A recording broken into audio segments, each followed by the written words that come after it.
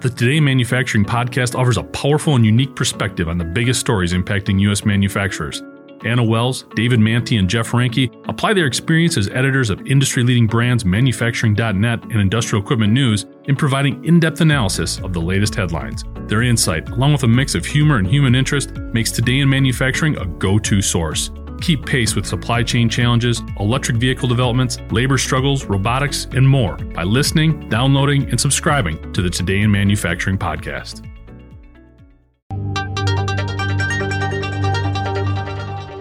Russia's ongoing invasion of Ukraine has targeted major cities, military facilities, and airports, including an airfield that was hosting the world's largest aircraft. Ukraine's state-run defense conglomerate reported Friday that Russian forces had destroyed the Antonov Tu-25 Mriya, Bloomberg reports. The famed six-engine cargo plane was undergoing repairs outside Kyiv. The Mriya is 275 feet long and has a wingspan of nearly 290 feet.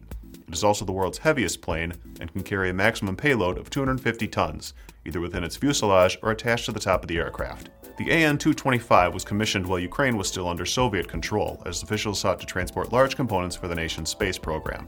The plane made its maiden flight in 1988. In the decades since, it has joined humanitarian missions, including shuttling medical supplies during the early days of the COVID-19 pandemic, and frequently drew crowds at air shows and other venues. The company said the Mriya was targeted as a symbol of Ukraine's aviation capabilities and vowed to rebuild the plane, although it would reportedly take 5 years and more than $3 billion.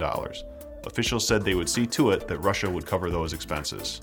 Tuesday was the sixth day of the Russian assault on Ukraine, which reportedly saw increased attacks against civilian areas and a large military convoy approaching Kyiv. The invasion has drawn condemnation and severe economic sanctions from Western nations. I'm Andy Zoll. This is IEN Now.